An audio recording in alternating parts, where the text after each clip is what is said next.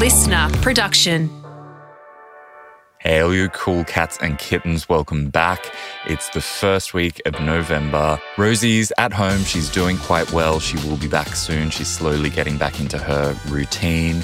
I, meanwhile, am slowly working my way back home to New South Wales after 5 pretty fabulous months here in Queensland. But none of that is really important right now. None of that really matters. What we need to talk about is the big breaking news, because Extray, Tiger King 2 is coming very soon. You've probably already been made aware of this if you've been living on this planet, because people are pumped. They're planning viewing parties, they're designing costumes. I am one of those people. I'm totally invested in all this nonsense. I know it's garbage, and I know that making this sequel is just a desperate grab for cash, but I don't care. I'm going to be watching the entire thing the day it comes out. The trailer dropped just last week. It's totally bonkers. 2.5 minutes of insanity, just pure flash and trash and guns and cats and jet skis and boobs, and it's all underscored by Liza Minnelli singing Maybe This Time from Cabaret. It's such glorious rubbish, and you need to see it immediately if you haven't already, because it might be taken down soon. And although the series is scheduled to drop on November 17th, it might end up being delayed, because a few days after the trailer was released, Miss Carol Baskin, good friend of the pod and queen of the Glisteners, she took legal action to try to get the trailer taken down and to try to force the second series to be re-edited before it can be released, because she never gave permission to appear in it. Basically, as soon as they saw the trailer, Carol and her husband Howard immediately filed a lawsuit against Netflix and against the production company that made Tiger King for breach of contract, because, as we all know, Carol and Howard agreed to appear in the first Tiger King because they thought at the time it was going to be a documentary about the exotic animal trade and the people like them who were working to shut it down. And they never agreed to appear in any sequels or spin-offs because, understandably, they really hated the first series. Carol famously called it a reality show dumpster fire.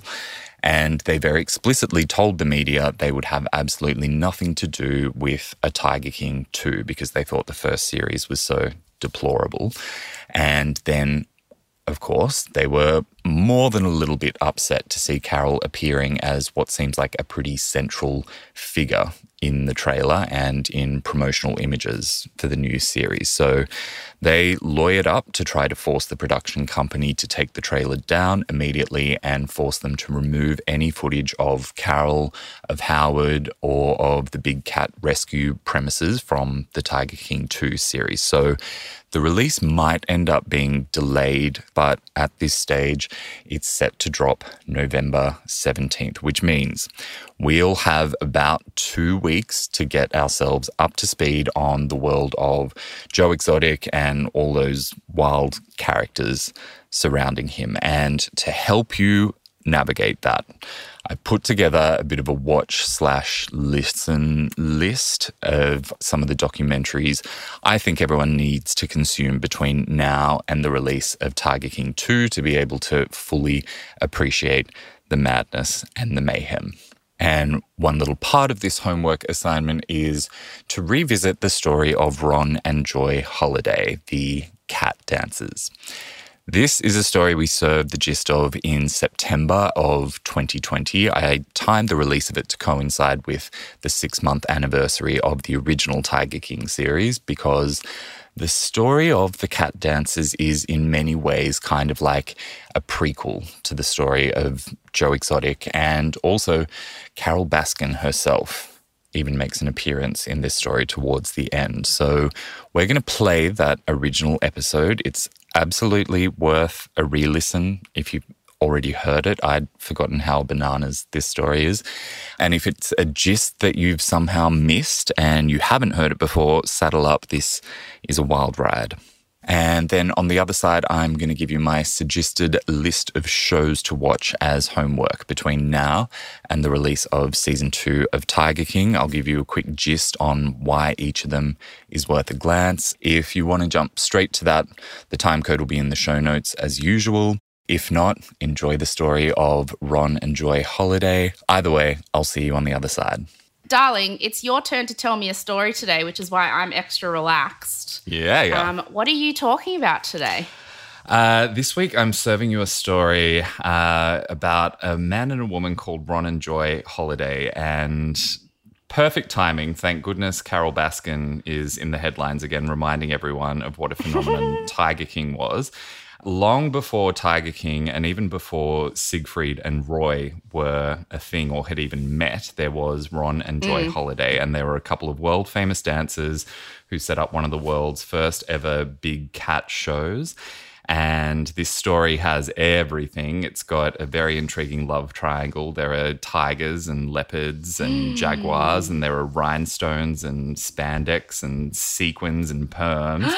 And it's Everything set in you Florida. love. Oh, it's such a fantastic story. But of course, Set in Florida. all ends in tragedy, and there is only one survivor that makes it out of this story alive. Is it one of the animals? You'll find out at the end of the tale. I'm going to keep you in suspense. All right, this isn't my best work, but I'm calling this one Fangs for the Memories, the dramatic story of the cat dancers. That's a pretty good one. Thank you. So, like I said, this is the story of a couple called Ron and Joy Holiday. Mm-hmm. Joy's name originally was Doris, and she and Ron grew up in a really small town in Maine. And they were friends when they were kids. They met each other at ballet classes. He was 11, she was 7. But despite the age difference, they bonded over the fact that they were both real outcasts, because he was a very artistic type, which is code for flaming queen at a young age. Yes. And she was a very, very awkward dweeb. She had a lazy eye and she had really frizzy hair. And so they were both picked on a lot, but they found each other and they just united over their love of dance and their dream to go on to become professional dancers. They couldn't wait till they could escape this small town and go and take on the world. Isn't that just the dream of every queen and his fag hag? Absolutely. It is that classic symbiotic hag/fag bangle relationship where they were both benefiting from it. They both needed each other. There was no romantic connection whatsoever to begin with. They were just best friends and, if anything, more like family. But Ron, of course, graduated a few years ahead of Joy, and he fulfilled his dream by moving straight to New York the second he finished with everything at high school. Left Joy back home, but they did stay very good friends. They were in contact just via letters that they were writing each other until the day. What year is this? Sorry? This is in the 50s, late 50s. When he graduates. Yeah. So he was born in like 36. She was born in 39. So while they were at school, they were going through the World War and America was recovering from the Depression, etc. But things were starting to sort of boom in the 1950s and Hollywood was really reaching its heyday. Yeah. Finally, the day came when Doris was able to move to New York herself, and she had completely transformed. So in his mind, Ron had remembered this really dorky girl who was constantly getting picked on because of her glasses and her hair. He used to get in fights all the time because he would come to her defense when her bullies would be picking on her. So he really felt like he was her sort of older brother and protector. And then all of a sudden she turned up in New York and she had platinum blonde hair and she'd lost a lot of weight and she had just evolved into this total bombshell butterfly, absolutely a glow up. And he was smitten. He told her he'd always just thought of her as a sister, but Baba Booey, things are different now. Did you just say Baba Booey? Baba Booey. Baba Booey. Baba Booey.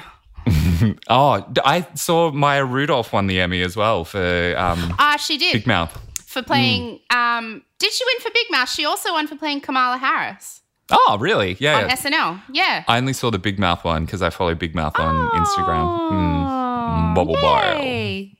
Bubble Boy. Anyway, so he started to feel a stirring in his crotch and decided that he was going to make his move, and he got Doris drunk and he seduced her, and they decided that they were going to move in together in New York, which of course instantly meant they were going to have to get married because they were both raised to be very, very Catholic. Doris had actually been considering potentially becoming a nun rather than becoming a dancer in the future. So he's bisexual then. Yeah. Like, but only for hot girls, obviously. That's right. Yes. What an asshole. Okay. He's got a thing for skinny blondes. What man doesn't? Yeah. He, of course, designed their wedding gown, and they had a beautiful ceremony. And then they started their life together in New York. And this was the moment when Doris Gagnon rebranded herself as Joy Holiday. Can I interject here and say, do you know whose relationship this reminds me exactly of? Who? Fran Drescher and her husband. Oh. So they grew up together in Queens. I don't think they were they were Jewish. They were Jewish, obviously. They were high school sweethearts. They dated for a long time. And she says in hindsight, it was always so obvious that he was gay. And it was that exact same thing. He picked her outfits, and when they got married, he picked her dress and did all that kind of stuff. And then they created The Nanny together, and he was like this creative kind of soulmate to her. And then he came out as gay, I think either just before The Nanny started filming or during Nanny filming. And so they got divorced, and he ended up with a partner and with a male partner, and they went on to be best friends. But she was like, at the time we were so young and it was so unthinkable. Like, if you found someone you loved, you were meant to marry them. That's just what the thing was. And we were deeply in love. And she goes, I think just at the time there wasn't enough information, or no one knew what being gay meant or what it was, and no one really talked about it, particularly in religious families. And so they just figured, well, we're in love, so this must be what love is. And they got married. But she's like, if we had been best friends today, we would have understood that our love was a different kind of love. But they had no idea back then. Yeah. I mean, these guys were a little bit clued in because from the very beginning they had an agreement that neither of them owned the other one, and they were very happy for each other to have other lovers if and when they needed it. They felt like their bond and their relationship was special enough that having sex with other people really didn't matter at all. But they did, they were genuinely attracted to each other as well, and they did have a physical relationship. Anyway, they went ahead and started trying to build their career, and they were very determined because they had a lot to prove to everyone back home. They were these little farm kids from Maine, raised poor, and they wanted to show all the people who had bullied them and put them down just how successful they could become. Look at us now. Yeah. And it didn't happen immediately. They kept auditioning for roles and kept getting knocked back. The only way that they could make ends meet was to pose for, inverted commas, muscle magazines. Wink. Aww, yeah. Until they finally got their big break starring in a show at Radio City Music Hall. And immediately, that's a big deal. Yeah, huge deal, like massive step up. And they got rave reviews straight away. And within the space of just a few months, they were the king and queen of Broadway. They were recognized as the very best adagio dancers in the world. Adagio is like an incredibly difficult combination of ballet and acrobatics.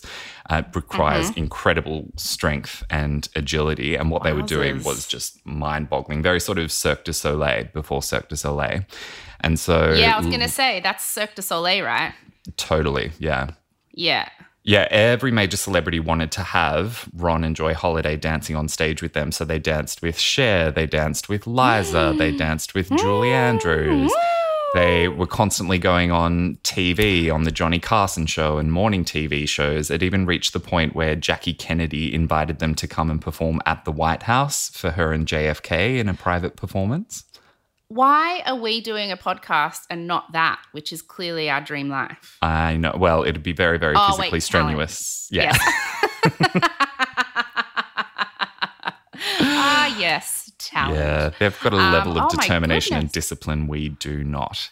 No. Yeah, so massively successful. They were touring all around the world and enjoying the celebrity lifestyle and enjoying Yeah. the open marriage that they were having as well. Ron almost had a brief fling with Siegfried before he met Roy, but he ended up turning Siegfried down, saying, no, he's not my type, he's too femme, which I have to say is very rich coming from a man who has his eyeliner literally tattooed on.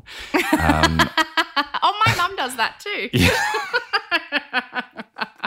And you should see the wigs that he wears as well, and the way that he speaks. Every time he opens his mouth, a sequin jockstrap falls out.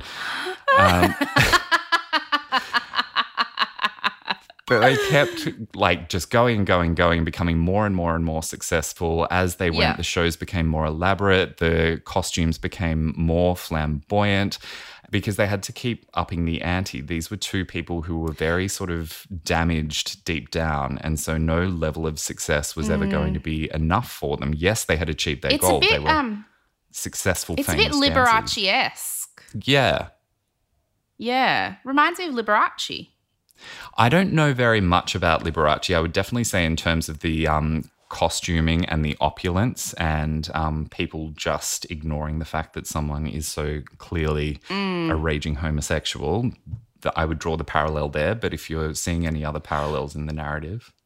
Well, yeah, because he just kept topping his glamour and ridiculousness.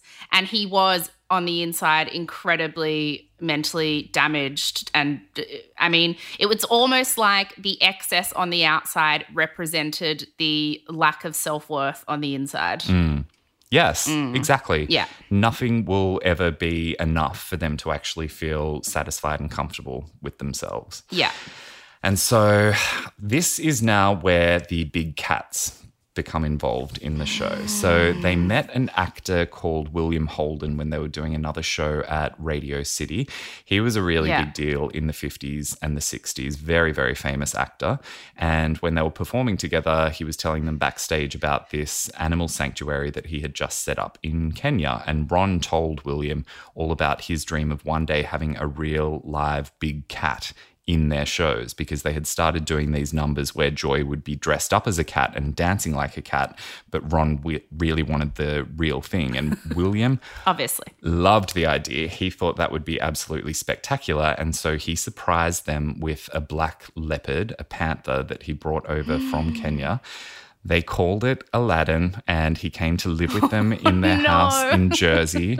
They had absolutely no idea what they were doing. They messed up big time. They were feeding him tinned cat food, and they let him sleep in their bed, and they made every single mistake that they could possibly make trying to figure out how to raise this cat. And then William was like, maybe you should look at a book. And so they decided to get out every single resource that they could find to read up on becoming an animal trainer, and they became self-taught jaguar tamers. And what year does this bring us to? What year are we in? Is this the 60s now? This is in the 60s, yes. Okay. Yeah. So it took them a good year and a half to train Aladdin well enough that they could actually incorporate him into the show, and the crowd absolutely loved it. No one had seen anything like this before. And so they were drawing quite big audiences. Everyone was clueless, though, about just how dangerous it really was, because this leopard could very easily have killed a fully grown human. I was going to ask, what do they do? Does he just come out on a DeMonte leash, or is he? Yeah. Tell me. Literally on a leash that would probably be flimsier than the harness that you were using to walk Boo around Adelaide. Yeah. Oh my God, no. Yeah. And did he just walk? Did he have to jump through a hoop of fire or something, or what? Did he just? Along those lines, they didn't actually do the fire thing, but yes, lots of jumping and lots of, look, he'll let me lie on top of him and then he'll lie on top of me, and just really showing people the fact that they had sort of tamed this wild beast. Oh, no. Incredibly dangerous. Things could have gone worse than they actually did, but of course things did from time to time go wrong. One time, surprise, surprise, Aladdin did attack Joy, cut her up pretty badly on her scalp and on her arm. And they, Oh my God. anytime that they were hurt by him, they refused to go to the hospital because they thought that there was a risk that they might take Aladdin away from them.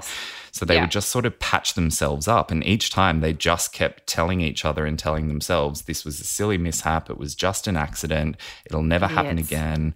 There was one time when Joy literally blamed herself for one of the attacks by saying, well, I was on my period. Are you joking? No, I'm not. Yeah. So they just kept rationalizing to Yes, themselves. her period. Oh my God, someone said it for real. For real. She genuinely believed the only reason that Aladdin had attacked her was because she was in heat. Wait, right. So I was going to say, so not because she was on her period, so her temperament was different. It's because he could smell her menstrual blood. Is Correct. that? Yes. Yeah. By the way, just as an aside, I always wondered about that in Twilight. Like, would the vampires like Edward and stuff go extra crazy when Bella had her period? Like, they never really talked about the mechanics of that. But you assume – no, but I'm sorry. Is it not like quite – it stands to reason that would be a problematic time of month for vampires. Yeah. Okay. Yeah. Yeah. Anyway, I actually don't know anything about Twilight, so I don't know. Who what could you're talking believe there's a plot hole in the masterpiece that is Twilight? Right, continue. All right. So they just kept finding ways to rationalize what they were doing because they knew that this cat and future cats would be the key to ongoing success for them, because they knew they had to rely on this new gimmick that they'd found, because they were getting old, their bodies were getting tired, they were in their mid-30s by now. They couldn't keep doing the Adagio dancing that they had been doing previously. They're not getting old. In dancing when you years. just said that, I imagined them in their 50s, like in dancing. For dancing, yes, they're getting towards the end of the most physical part of their career. Yes. Shall we word it that way? Thank you very much. Fair enough. Yes. Coming towards the end of their life cycle as dancers, so they needed this cat gimmick. So they decided they were going to get really serious about training Aladdin, and they decided to move from their little house in New Jersey to Florida so that then he could actually live outside as opposed to in their basement. And off they went to Florida. Toilet. Where they set up the Cat Ranchers dance. And this really sort of put them at the vanguard of the exotic animal performance genre. So very few people were doing anything like this anywhere. So they were being invited to tour all around the world. They went all around the globe at least 5 times. And they started in venues like casinos, in nightclubs, but then they kept growing and growing so that then they were performing in really huge theaters, and they were being invited to come and perform private shows for royalty. And as the show evolved, it was less about the dancing and more about the magic tricks. So they really sort of inspired a lot of what Siegfried and Roy ended up doing. Interesting. And they started collecting more and more and more cats, leopards and jaguars, and then they progressed on to tigers, and they gave them names like Venus and Adonis and Hercules and Diva. And they're all names that either of us would be happy to have. 100%, yes. I especially love Sugar Bear, actually. That was a good one. I'll be Sugar Bear and you'll be Adonis. So their hubris became really, really massive. They had this grand vision of what their lives could be, and they were just totally blinded to any of the potential risks and dangers and consequences that could affect them or other people. They didn't use even fences in their shows. So they were using those flimsy leashes to control these animals, which are highly evolved predators that can weigh up to 300 kilograms. They're at the top of the food chain.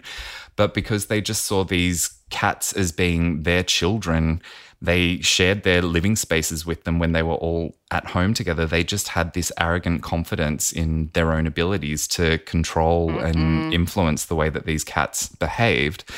And Someone's going to eat a little kid. We'll see. Yeah. There's going to be a big cat got my baby happening soon.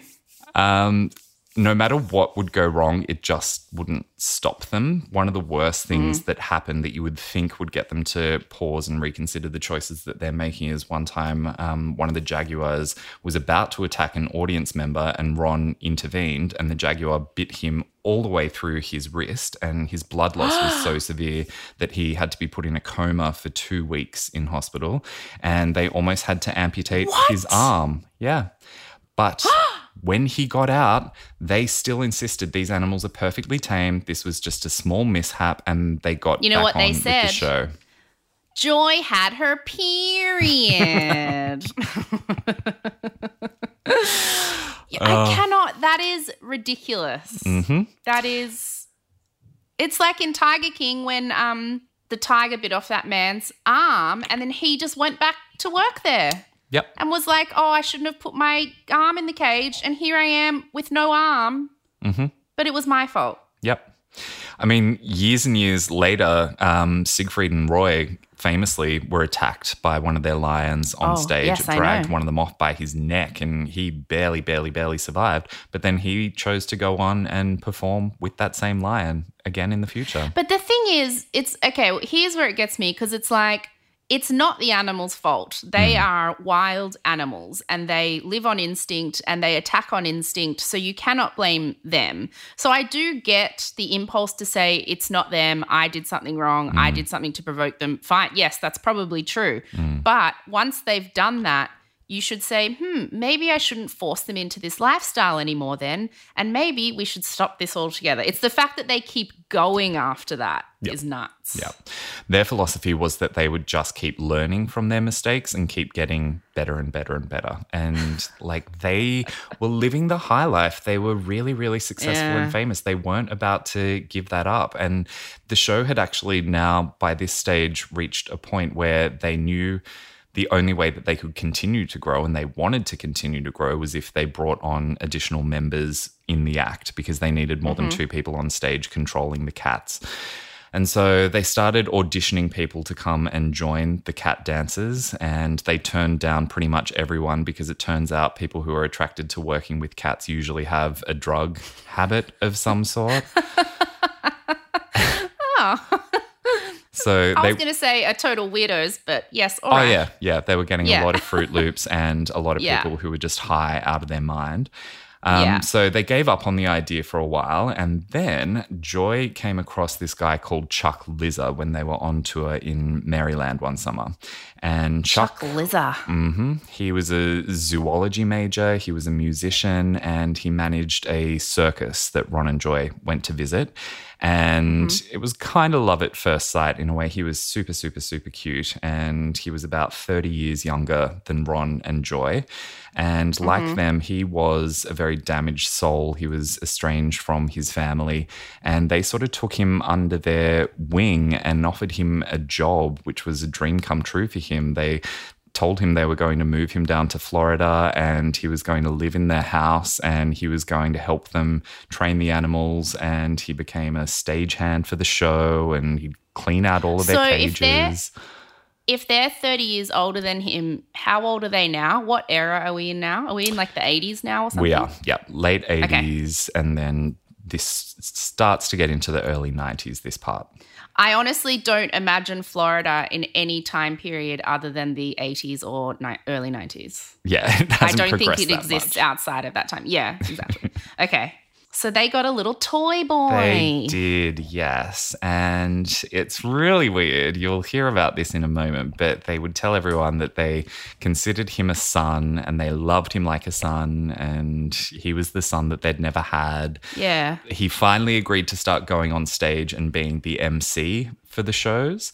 And then bit by bit, Ron tried to convince him to actually become a part of the show.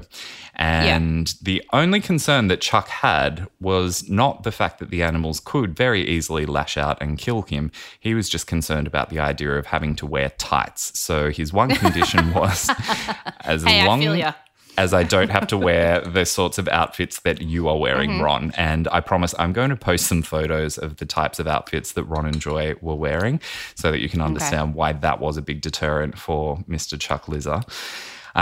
But he agreed. He started performing with them and their life became just incredibly harmonious and joyful. Ron designed all the costumes and Joy did all the choreography and Chuck wrote all of the music and they trained all of the cats together. They only ever used positive reinforcement to train the cats. They used rewards. They never used punishment like whips or prods or anything like that. They just used love and affection to influence what the animals did. But I mean, I think you would agree with me here. This is all just animal abuse. You're doing it in a way that's not as bad as beating the animal, but at the end of the day, you are forcing these animals to do unnatural behaviors in environments that would surely be torture for them because they had strobe lights and smoke bombs and so much loud noise going on, and these animals were just tortured prisoners. Well, it's like that scene in Blackfish, that documentary about the orcas at SeaWorld. And they were doing this right before Tilikum kills one of the most famous, orca diver trainer people. He gets confused because they're doing this like training exercise where he does a trick right, he gets a fish. And if he doesn't do a trick right, he doesn't get a fish. But when he doesn't get the fish, he gets really frustrated and upset and it confuses him. And then he did a trick right, but the trainer wasn't looking. And so she didn't give him the fish. And so then when he did the trick right and he didn't get the fish, he started freaking out because it messes with their heads. Yeah. And, 2 minutes later, he pulled her into the water and bit her arm off. Like, you can't blame them. It's abuse. It's animal abuse messing with their heads like that. It's mean. Yeah. And obviously they were telling themselves the exact opposite, that they were doing nothing but loving these animals that loved them back unconditionally. But I think today we are far more aware of how bad these sorts of shows are. Anyway, so Chuck kind of became the face of the cat dancers because he was the youngest, he was the prettiest, he didn't have creepy eyeliner tattoo and he didn't wear a wig, so he would be the one that would appear on TV mostly because they were getting a lot of publicity for what they were doing. While he was great as a talking head for the group, he was nowhere near as good or confident a trainer as Ron or Joy. He had a lot of different incidents. Sometimes those incidents even happened on camera, but even still, it wasn't enough of a reason for him to stop doing what he was doing. He believed that he could just keep getting better with time. Everyone was scratching their heads and wondering what's going on with this couple here living together, traveling the world together. A lot of people just assumed that Chuck was Joy's lover because Ron was, pretty unashamedly flamboyant. And probably hooking up with dudes all the time. Oh, yeah. Some people did guess correctly that, in fact, they were a trio. They were a throuple. I was going to say throuple. Yeah. It was. This is so Tiger King-esque. I know. I can't even. I know. It's fully like these guys inspired this. They had a really, really tight bond, which, unlike Tiger King, was not meth-fueled. They genuinely had a deep connection with each other. Yeah. They didn't have an official wedding ceremony. They just did something between the three of them. When they were in private, they would wear a necklace that had a charm on it that was 3 wedding rings that were all bound together. So they're clearly a throuple then. Absolutely. They're a throuple. Yeah. Okay. They were committed to each other, but they never announced it publicly. They kept it hidden from everyone. Even though they were madly in love, they just called Chuck their friend. And behind the scenes, it does actually really sound like an idyllic, functional relationship. No one was putting any pressure on anyone else. They all got their space when they needed it. They each had their own separate bedroom. And like I said, it was all very unconventional because they treated Chuck like he was their son, but then he was also a lover and a member of the throuple. Yes. But they considered themselves this family unit, and they were the co-parents of their magical, magnificent children, the cats. And so life was good for them for a while, and it could have just sustained that way. But in 1995, Ron made the decision that they needed to get themselves a white tiger because Ron. back in the day, white supremacy in the big cat shows was a very, very real thing. And it still kind of is today. White tigers are super rare. So a lot of people will pay good money to go and see a white tiger.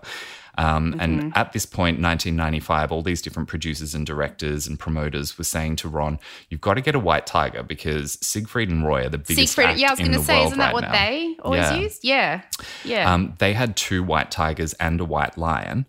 And so they were the biggest act in Vegas, but they were stuck in Vegas. And so this was the cat dancers' opportunity to pick up every other job around the US and around the world if they could just get themselves a white tiger.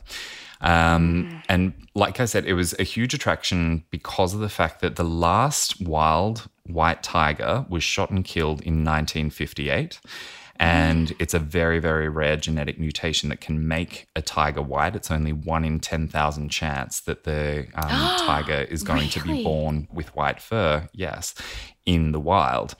But in captivity, there are more and more white tigers because of inbreeding, yes. Okay. Yeah. And bad inbreeding as well. It all stems back to one particular individual, and the sorts of inbreeding that they will do will be one male will breed with his own mother, and then they'll force him to breed with one of the daughters that comes out of that litter. So his sister daughter. And then when she gives birth, he'll force him to breed with her offspring, which means that he's breeding with his daughter, sister, granddaughter. So they're like the royal family of the animal world. Yeah. Gotcha. And, it's very, very inhumane. A lot of these animals are born with a lot of deformities. A lot of them have to be euthanized. It's cruel. And it also means that the animals can be very, very unpredictable and especially violent and dangerous. So Chuck and Joy were saying, no, absolutely not. We cannot get a white tiger. We can pretty much guarantee that it's going to be inbred. But Ron was really feeling the pressure from all the people who were booking his gigs. And so he kept searching until he could find a seller who claimed that they had a white tiger that was not the result of inbreeding. It was just... But no matter what, you're going to be getting like a Dr. Frankenstein's monster kind of tiger. Yeah. Like, oh, God, yuck. Okay. But he decided to jump on the opportunity, and he really pushed to convince Chuck to agree, and then he really, really pushed to convince Joy to agree to getting this white tiger. Finally, they came around. They dropped $50,000 on buying Jupiter, along with his brother, Shercon, which was just a normal orange tiger. And they got him home when he was very, very young. And as kittens do, he imprinted on one of them, and he chose Chuck to be his father. He would always go to Chuck. And so Chuck took the main responsibility in raising him, even though Chuck was by far the least experienced of the 3 when it came to raising these animals. Shercon was a totally placid, normal tiger, but Jupiter from the very beginning was a total brat. Like, he knew that he was special. He had a whole lot of white privilege going on. He was very, very stubborn, very difficult. They called him Mr. Perfect because he was just super arrogant and refused to follow directions. But they were determined that they were going to find a way to get him on stage because they had designed new costumes. They had a totally new act, and they knew that they could get to a totally new level of success by incorporating Jupiter into their act. Money's depending on it now. Like, they've invested a lot of money in it, so they need it to work. Absolutely. To pay off. Yeah. And for a few years, everything was going pretty much swimmingly. Jupiter was difficult, but not impossible. And they were making a whole lot of money. But then in October of 1998, catastrophe struck. Oh, no. 1998. Gosh, that's not that long ago. No, not at all. I can't believe I haven't heard of this. Yeah. I'll tell you where you can watch some cool documentaries at the end of this as well. It's kind of been hidden. I guess the story was big at a time when, social media wasn't so huge and few of us were on the internet back then. Anyway, one morning, Jupiter was being particularly difficult for Ron. Ron was trying to move him from his night kennel to his day kennel early in the morning. And Jupiter had already been a bit spooked for a few days because there was construction going on to expand the compound near where he would sleep. And so he sort of got halfway from kennel A to kennel B and he just lay down and refused to move. And at this point, he weighed 270 kilos. So there was really nothing that Ron could do to convince him to move. So he yelled out, Joy, can you please... Hey, look, I've been drunk at 2 a.m. and you've been with me where I have laid down. Middle of the street, public bathroom, corner of a club, who cares? And I refuse to move. So Jupiter, I get it. I get it, buddy. Sometimes you're over it and that's it. This was his peaceful protest. He wanted all of the construction to end. Anyway, Ron yelled out, Joy, can you please go and get Chuck and get him to come move his brat of a son? And Chuck came down, still rubbing the sleep out of his eyes. He was wearing these slip-on moccasin things and he walked over towards Jupiter. As he did, his slipper caught on a bit of chain link fence that one of the construction workers had left on the ground and he fell onto Jupiter. So in the blink of an eye, Jupiter, obviously startled, turned around, bit into Chuck's neck, made these 4 super, super deep puncture wounds in his neck and then ripped him and through him, which snapped his spine instantly. Yeah. So he all of a sudden just lashed out and ended Chuck's life. And he's dead. Yes. Just snap. Yep. Gone. Well, he had a few more seconds of life because straight away Ron went to him and picked him up and he looked up into Ron's eyes and the only words he was able to get out were, I love. That's not true. Ron made that up. He could not. No. Yeah. Sorry, Ron. Didn't happen at the Year Awards. You're a liar. His neck and spine. No, he didn't say anything, but that's fine. I'm with you on this. The other element of the story at this stage that Ron recounts is that Jupiter just suddenly had this look of regret on his face. He was just shocked at what he had done. Didn't. And he lay back down and just went and started spitting out the blood that he had in his mouth. No, he didn't. Ron, bless you, but no, that is not true. Didn't happen at the Year Awards, first prize. Joy was the one who then called the police, of course, and then a few weeks later they buried Chuck's ashes in front of Jupiter's cage. And don't rub it in his face. What weirdos. Well, they genuinely believed that, Chuck loved Jupiter possibly more than he loved them. He loved Jupiter more than anything in the world, so they thought it's where he'd want to be. Yeah, but what about what Jupiter wants? Oh, Jupiter had no idea what was going on. But that's what I'm saying. So just fucking leave him out of it. The ashes. Anyway, okay. Anyway, so both obviously devastated. Joy in particular went into a deep, deep state of shock, whereas Ron believed that the show must go on. And the choice was given to them as to whether they would put Jupiter down or not. Obviously, they chose not to because this is a very, very, very valuable cat. And they'd convinced themselves that this was just a freak accident. It wasn't Jupiter's fault. It wasn't Jupiter's fault. I do agree with them on that. No, of course it wasn't. Yeah, of course it wasn't. He'd been spooked by the construction going on around him and he acted on reflex because someone fell on him. Well, and he's just an animal. He's a wild animal who's not meant to be in that kind of captivity. Exactly. So but they can't ever admit that to themselves because that means having to reconcile the fact that their entire life is based on animal cruelty and they're never going to do that. That's correct. So once again, we've got these characters who just keep doubling down on the bad choices that they're making. And so I do agree they shouldn't have put Jupiter down, but what they should have done, and every trainer in the world would agree with this, is isolate Jupiter because the rule of thumb is if you kill one person, yes, that's a tragic accident. If you kill a second person, that is totally preventable and that is on the humans, not on the animal. Does he kill a second person? He's coming back for more in just a couple of weeks, yes. Uh-oh, tell me. So Ron really wanted to get everything back to normal, but Joy had basically just had a nervous breakdown. She was staying in bed. She wouldn't shower. She wouldn't eat. She lost 10 kilos in about 5 weeks. So she was down to only 40 kilograms. She was very, very frail. Every time Ron would try to get her out of her room, she would refuse. And she was saying that all she wanted was to die. She was praying to God to end her life. She felt like she deserved it because of the fact that they were responsible for Chuck's death. But of course, because she was a Catholic, she couldn't commit suicide because that's a terrible sin. Ron was just determined he was going to get his wife back. And so he brought her best friend to come and stay with them, and also Chuck's best friend. And they all tried really hard to help her. They took her to a doctor who prescribed her muscle relaxants to help just calm her nerves. That's not, yeah, okay. Sure. Yep.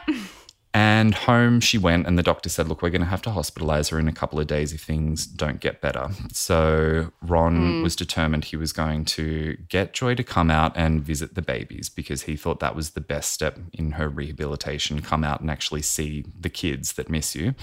And so out she came. She started playing with Shercon. Ron thought this was a really good sign, and he decided he'd get her to help with feeding Jupiter. And of course, when she came near Jupiter, she was carrying a Tupperware container of chicken necks. She started to shake vigorously. She's on a whole lot of muscle relaxants here. Toxicology reports indicate that she was secretly drinking a lot at this time as well. Plus, she had not been eating. So she was not in a good way. And when she started walking towards Jupiter, she started to stumble. Jupiter was on one of those flimsy leashes that Ron was holding at the time, and he jumped up and he completely ripped out Joy's neck, then picked her up and threw her in the air. So she was dead by the time she hit the ground. Oh my God. Again, I did not see that coming. I did not think Joy was going to go. Yep. And again, just in the blink of an eye, freak accident. What made this one different, according to Ron, is he believes that this was a very intentional kill as opposed to just an accident like what happened with Chuck. He saw the look in Jupiter's eyes, and he believes that cats apparently have this instinct where if a member of their pack is unwell or too old or vulnerable, they won't even think. They'll just kill them, because they need to do what they can to protect the group. Yeah. So he believes that it was a sort of natural instinct for Jupiter. But at the same time, he did realize, oh my God, Jupiter, you are inbred after all. I'm sure of it. You are inbred. Yeah. And also, it's just like he's clearly a wild, dangerous animal whose instincts they cannot control. And it has to be said that she probably had her period. No, I'm kidding. I couldn't even get to the end of that without laughing. No, but for real, as if it's anything to do. I think he was just pissed off. He was just like, get away from me. Stop this bullshit. He wanted to kill things because he's angry and mentally ill. Like, it's like in Blackfish. They say after years and years of a life like that, Tilikum went insane. Yeah. It makes sense. I mean, Jupiter was only 3 years old, but in those 3 years, all he had never known was being controlled by an animal that is lower down on the food chain than him. So I can definitely imagine that there would have been some resentment there for him.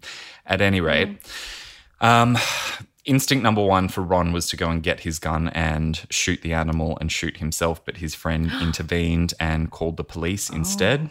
So the SWAT team showed up, and they waited and waited for 2 hours, hoping that Jupiter would just go back into his cage and then they could make a decision about what to do with him.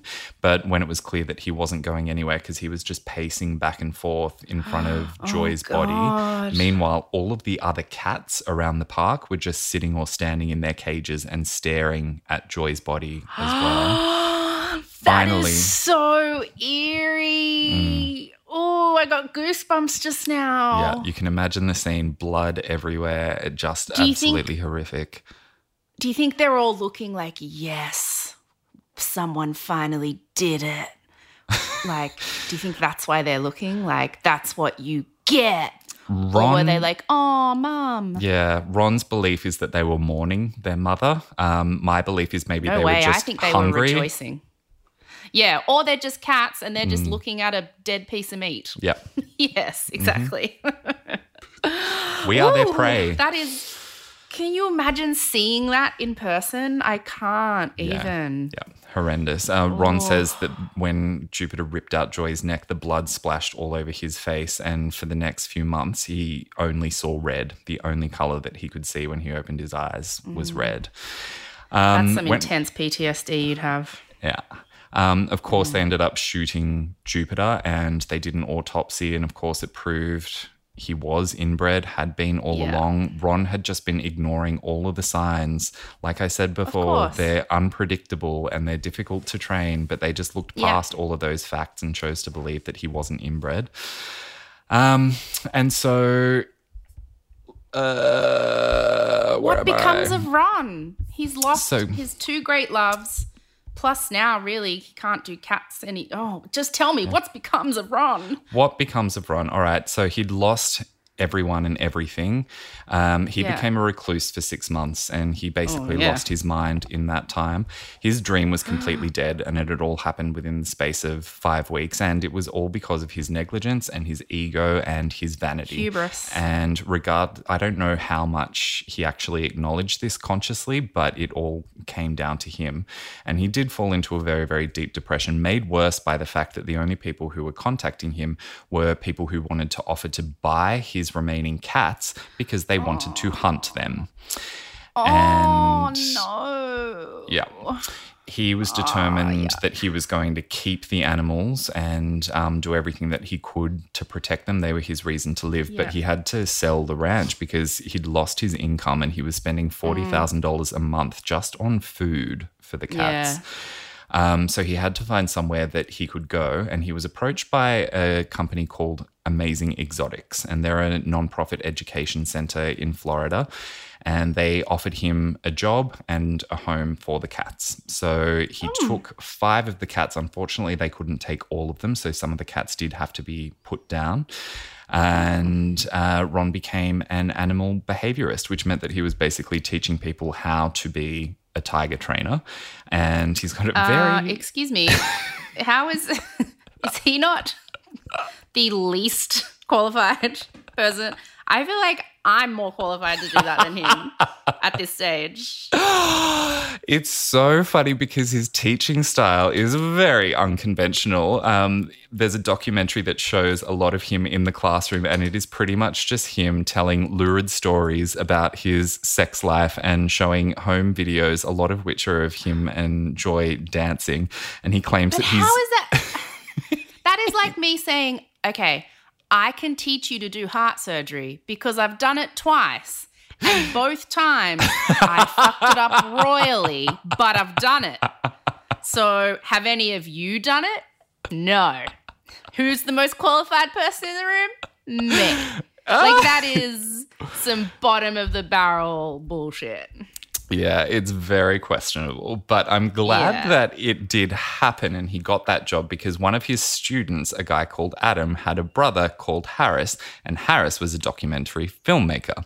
So Harris decided, I need to tell this story. And so he approached Ron and said, let's make a movie of this.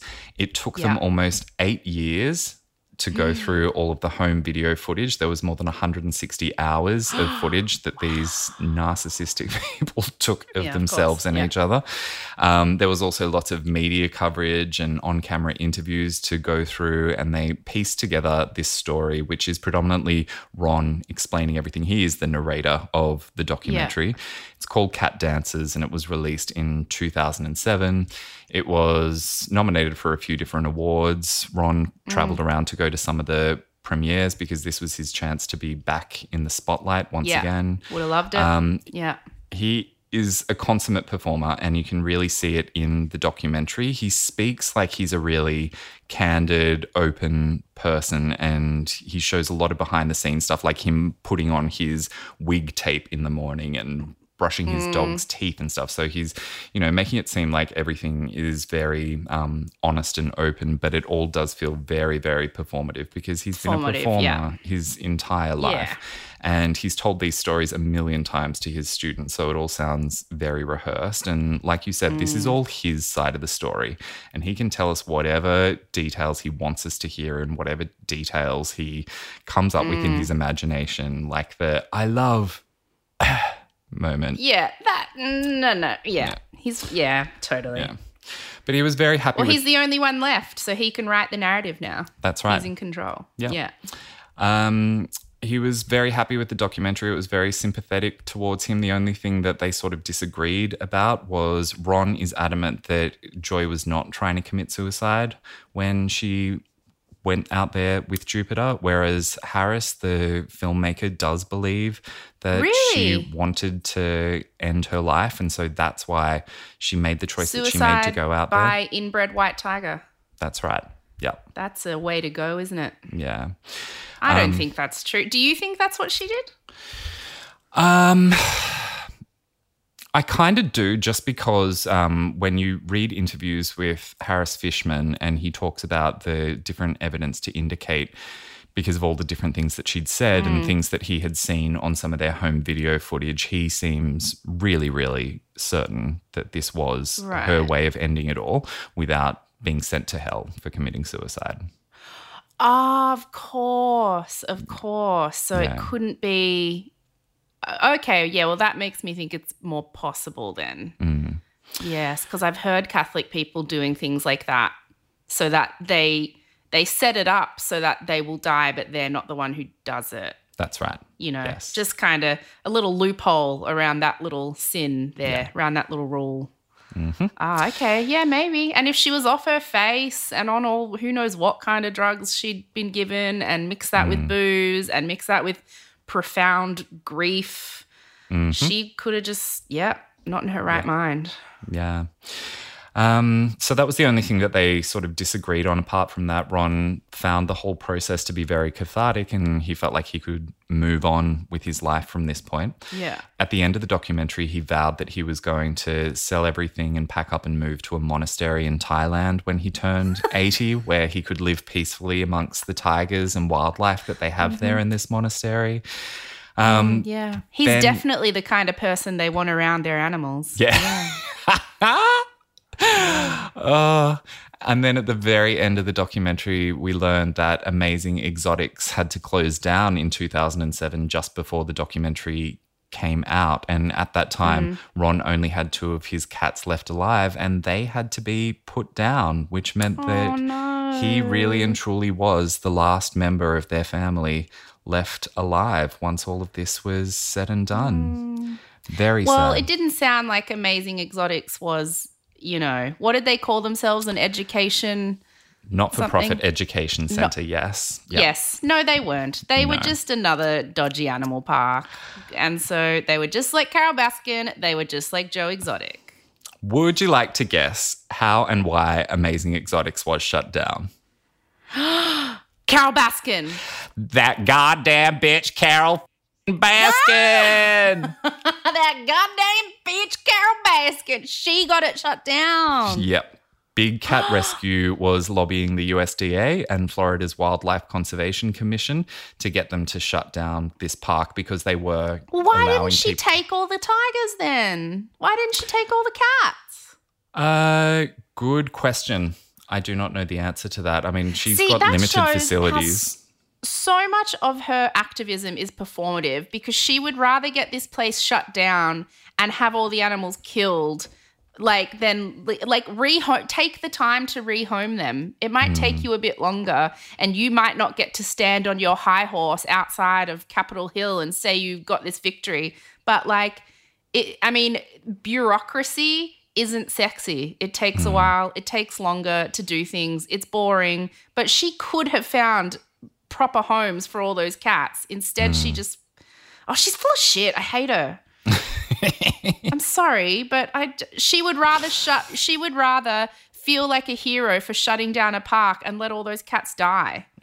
then take the time to find homes for them. I mean, I do not know. I could not find a record of what happened to all of those animals, but it was more than just cats. I mean, it was like a Noah's Ark. They had everything from chimpanzees to camels to warthogs, like 2 of everything at least. So I don't know what became of them. But yes, you're absolutely right. Shutting it down probably wasn't just the smartest, best solution. It was just the fastest and most dramatic. Exactly. Yeah. Damn Carol Baskin. She released a statement saying that she was not going to watch cat dances. She said it was going to be nothing but a fluff piece, and she had no compassion for Ron or for Joy. 2010, there was another episode of a documentary series on Animal Planet that's called Fatal Attractions. That was dedicated to telling the Ron and Joy story. I'm going to post a link to that if you want to see additional details, and that has some fantastic reenactments. I wish it was called Fatal Attractions. I love a good reenactment. Awesome. And that is where we learned that at that time, because Amazing Exotics had shut down, Ron had returned to his first love, which was dance. He's a ballet dance instructor at a place called Dance Dynamics. He sounds like a monster, but okay. Yeah. Here's one of the weirdest facts that I found, and I only found evidence of this on his Pinterest and then on some like legal US websites. In 2015, he adopted a 26-year-old man from Egypt called Shalom Joseph as his son. Well, that was common back then. Before gay marriage was made legal in the US, older men would adopt their partners as a way that meant they were legally each other's next of kin, legally family. Okay, I'd say that was his Egyptian lover. Yes. Yeah. Whether they're still together today, I have no idea, but I do know that Ron is still alive at 84 years old, out there somewhere. 84, wowzers. Yep. What a story. It's quite a saga, and I think you'd agree that the moral here is don't f with wild animals and don't support any businesses that do exploit animals in any way. It's cruel and it's dangerous. Yeah. Seriously, like making wild animals perform tricks for you, it never pays off. It just doesn't. You know how they say crime doesn't pay? Yeah. Making animals do tricks doesn't pay. Have I ever told you the story of when I went to the Moulin Rouge in Paris? No. This was in like 2011. I had no idea that they use live animals in their shows on the stage at Moulin Rouge. Do they? Yeah. Shetland ponies, giant pythons, leopards, so many different animals, and they all just look terrified. They even had a poodle, and this guy was pulling on a string to make its lower jaw go up and down like it was a puppet. It was disgusting, and so I demanded my money back, and they, of course, refused in their French accent, and they were like, we have been sold out every single day since 2000 and blah, blah, blah. And I was like, yeah, of course, because everyone is coming here expecting it's going to be Nicole Kidman and Can-Can dancers ever since the movie came out. No one's expecting animal cruelty. They refused to give me my money back, so I just grabbed 2 bottles of champagne and stormed out. And legged it. I love how I'm sitting here going all on my high horse. It's not fair. It's really mean. That's so awful. And I'm like totally about to go have like a massive beef burger for lunch. So. But you know. Wow. Well, bloody hell. I guess if we've learned one thing in this whole epic tale, that was excellent, by the way, it's that if you're going to be around big cats and you're a lady, you better not have your period. That, big cats and vampires. On that note. Be careful. Well, we give you just the gist. If you want more, we'll put all of Jacob's little linkies in the show notes. Follow Just the Gist podcast on Instagram. I remember to post in it quite frequently now, so there's things on there. Follow Jacob William Stanley on Instagram because he's posting stuff now. And I did notice some people are still demanding your skincare routine, so can you please hurry up and influence that shiz up and put stuff up? Follow me, Rosie Waterland.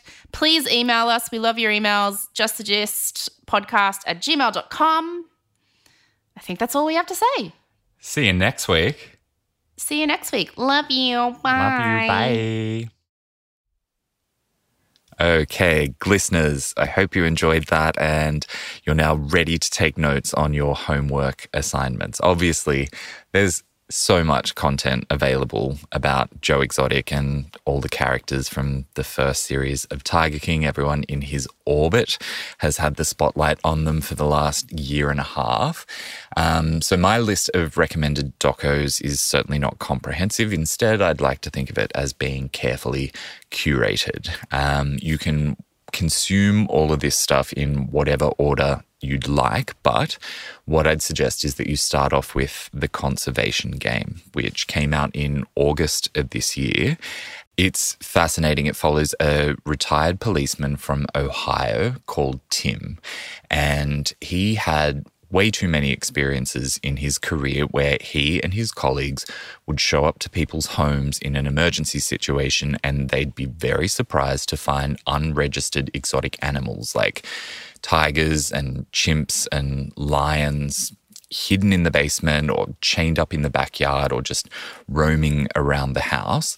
And over the years, he also was often called out when animals like that escaped or attacked their owners, and it boggled his mind that there were so many exotic animals, especially big cats, in this fairly small town of his in Ohio. So he started investigating to understand how these people were getting their hands on exotic animals in the first place and why there was no record anywhere of these animals' existence. And he ended up infiltrating the illegal trade circles and the animal auction circuits, and that's where he learnt that this thing is huge and that it goes all the way to the top of the entertainment industry. He found evidence that some of the most famous quote-unquote celebrity conservationists, think like Steve Irwin wannabes who sometimes have their own TV shows and live tours and frequently would appear on TV and do like late night shows and morning shows,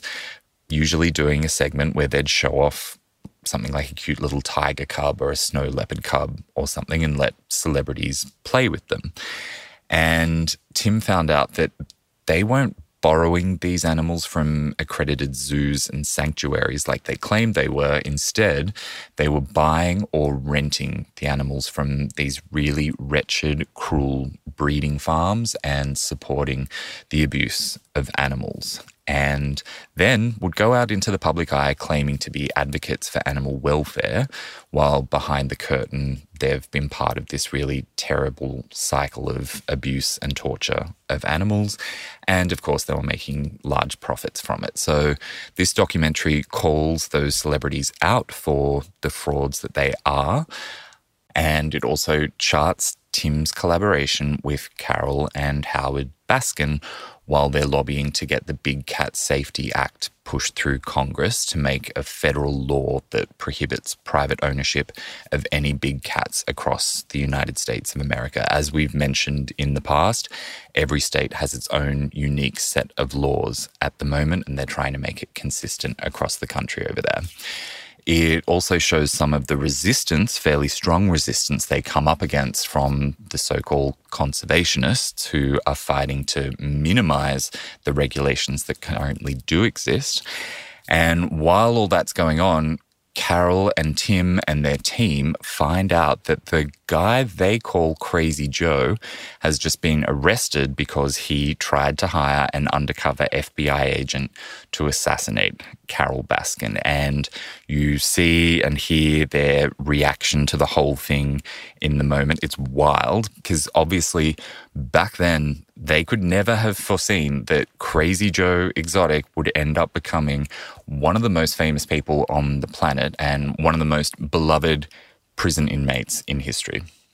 Like I said, that one's definitely worth a watch. If you're in Australia, it's available on Stan. I won't give away the ending because there is a bit of a cliffhanger, but I will just give you a heads up.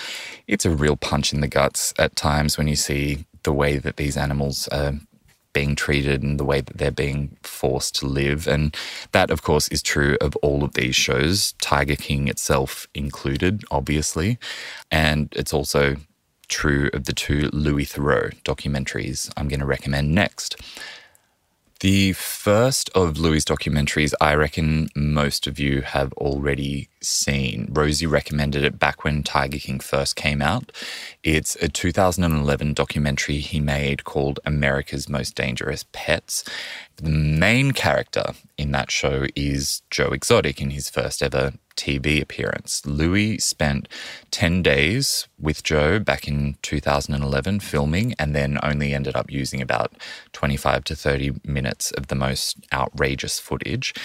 It's worth seeing that if you haven't already. America's Most Dangerous Pets. It goes for only like an hour. It is also on Stan in Australia. It's not essential viewing, though. What I would say is essential is Louis' follow-up documentary called Shooting Joe Exotic. That came out in April of this year, and it starts off with a letter that was sent by Joe Exotic from prison to a British journalist asking for help getting Louis Theroux involved to help Joe tell the world his version of the truth. And obviously, Louis had been fascinated to see the global obsession with Joe and with Tiger King because he'd formed a relationship with Joe 10 years prior. And it's really not surprising that he then chose to make this follow-up so that he could document the repercussions of the first series. So Louis started off by revisiting the 10 days worth of footage he had from 2011, and he picked out some of the bits that he wanted to show the world that had been left sitting on the editing room floor for the last decade. Then he set out to interview Joe and some of the main characters from Tiger King, but then the producers of Tiger King found out about Louis' project, and their lawyers sent him a letter just gently reminding him / threatening him that almost all the people who appeared in Tiger King, including Joe Exotic, had signed exclusivity contracts, and he could be sued for millions of dollars if he even showed their faces on camera. So Louis then had to pivot and make a new plan. And so instead of speaking to Joe and the folks from Tiger King, he visited and interviewed people who weren't in the original series, including some of Joe's family members, including his niece and his older brother, both of whom completely despise Joe. And when you watch this documentary, you'll easily understand why. And they do a really good job of helping Louis outline how Joseph Schreibvogel went on to become this fame-obsessed Joe Exotic caricature that we know today. It's worth watching just for that, to hear the family members speaking about him and his evolution over time. But wait, there's more. Louis also spends time with Carole and Howard Baskin. Carol's fresh from her stint on Dancing with the Stars, and together they visit Joe's old park, which at the time belonged to Carole and Howard. And when you watch it, you'll see the place was completely trashed. I won't spoil it for you, but they find heaps of Joe's personal belongings there that he left behind. You'll see. It's shocking to see the state that the place ended up in. Watch it. It's on ABC iView. If you're here in Australia, I'm sure it'll be easy to track down wherever you are in the world.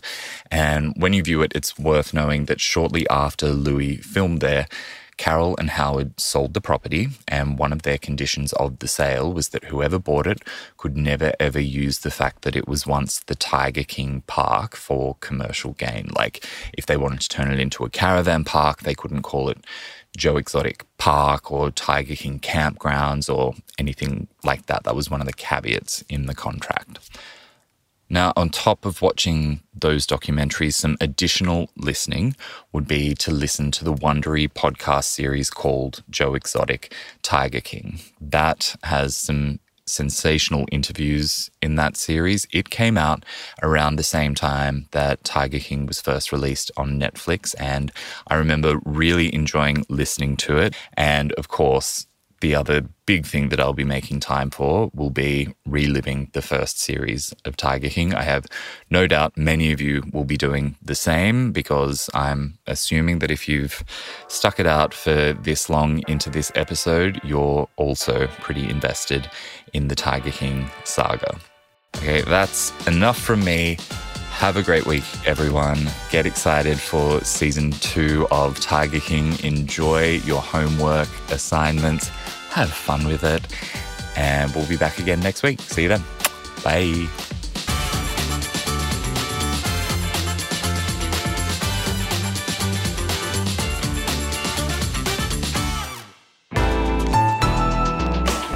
Listener.